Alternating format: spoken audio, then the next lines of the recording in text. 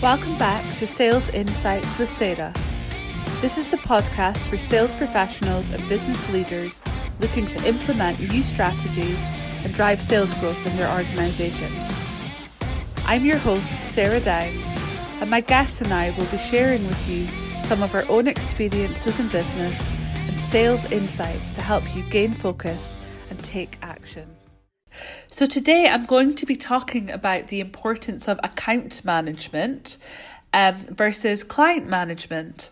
So when I have been speaking to a number of businesses in the B2B world, in highly complex selling environments who are driven by projects.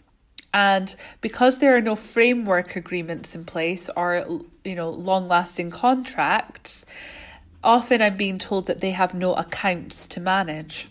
So I just wanted to talk about account management versus client management, because no matter whether you are working in framework agreements, retained contracts, or projects, there's definitely something to do here. And I wanted to start by quoting a statistic that came out of Gartner in 2019, which speaks for itself. So 88% of account managers agree that servicing accounts above and beyond the customer expectations is the surest way to grow revenue.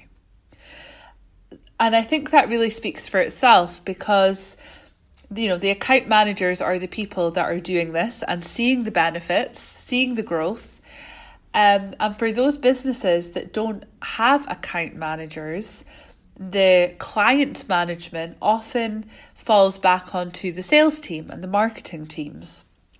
So what do we need to be thinking about there? I think the first thing is we need to stay front of mind, top of mind. Remembered equals referrals.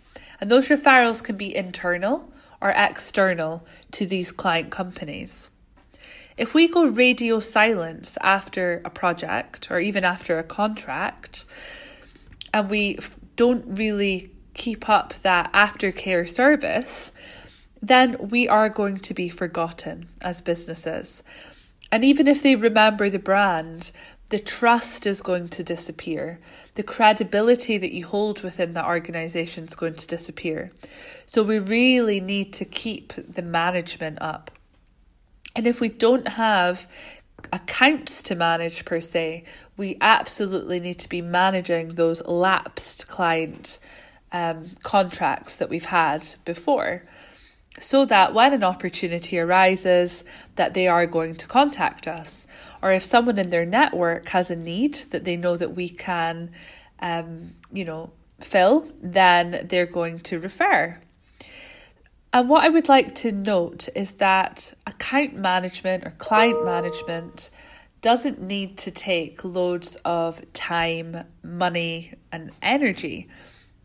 It's no longer about how often we can take clients, out for lunch, for a game of golf, to the next, football or rugby match. It's much more about adding value, so following up with value. And we do this through good content, through services that we can offer for very low cost or maybe even free. For example, audits, workshops, webinars. But we really need to add value to the people in that business so that they remember us as adding value. And people like to help people that have helped them. So the more we can support them in their role, the more that's likely to come back around. And the other point I'd like to make is consistency. We need to be consistent. There's no point in doing a massive splash for 6 months following a project and adding loads of value and then going quiet. Their next need or their next requirement could be 3 years down the line. So we don't want to be meeting them for lunch every month. That wouldn't make sense. But also it doesn't make sense to go quiet. And this is where the marketing machine, if you like, can really do a lot of the work for you if you're sitting in sales or business development right now. So it's definitely something that we need to focus on. It's definitely something that needs attention. and it doesn't always need to be account management. So the challenge is often time, is often capacity, and account management and client management is often pushed to the last priority on the list because everyone's focused on that next piece of business, that next sale. So we need to find ways of managing that doesn't take loads of time and capacity from the sales team, so to allow them to focus on the next opportunity. So have a chat with your marketing teams internally and build a strategy around this. Make sure that it's done with purpose and make sure that you're always looking to follow up with value. That's it from me. I'll speak to you soon. Thank you for listening to the Sales Insights with Sarah podcast. Remember to subscribe if you haven't already so that you're notified of every new episode.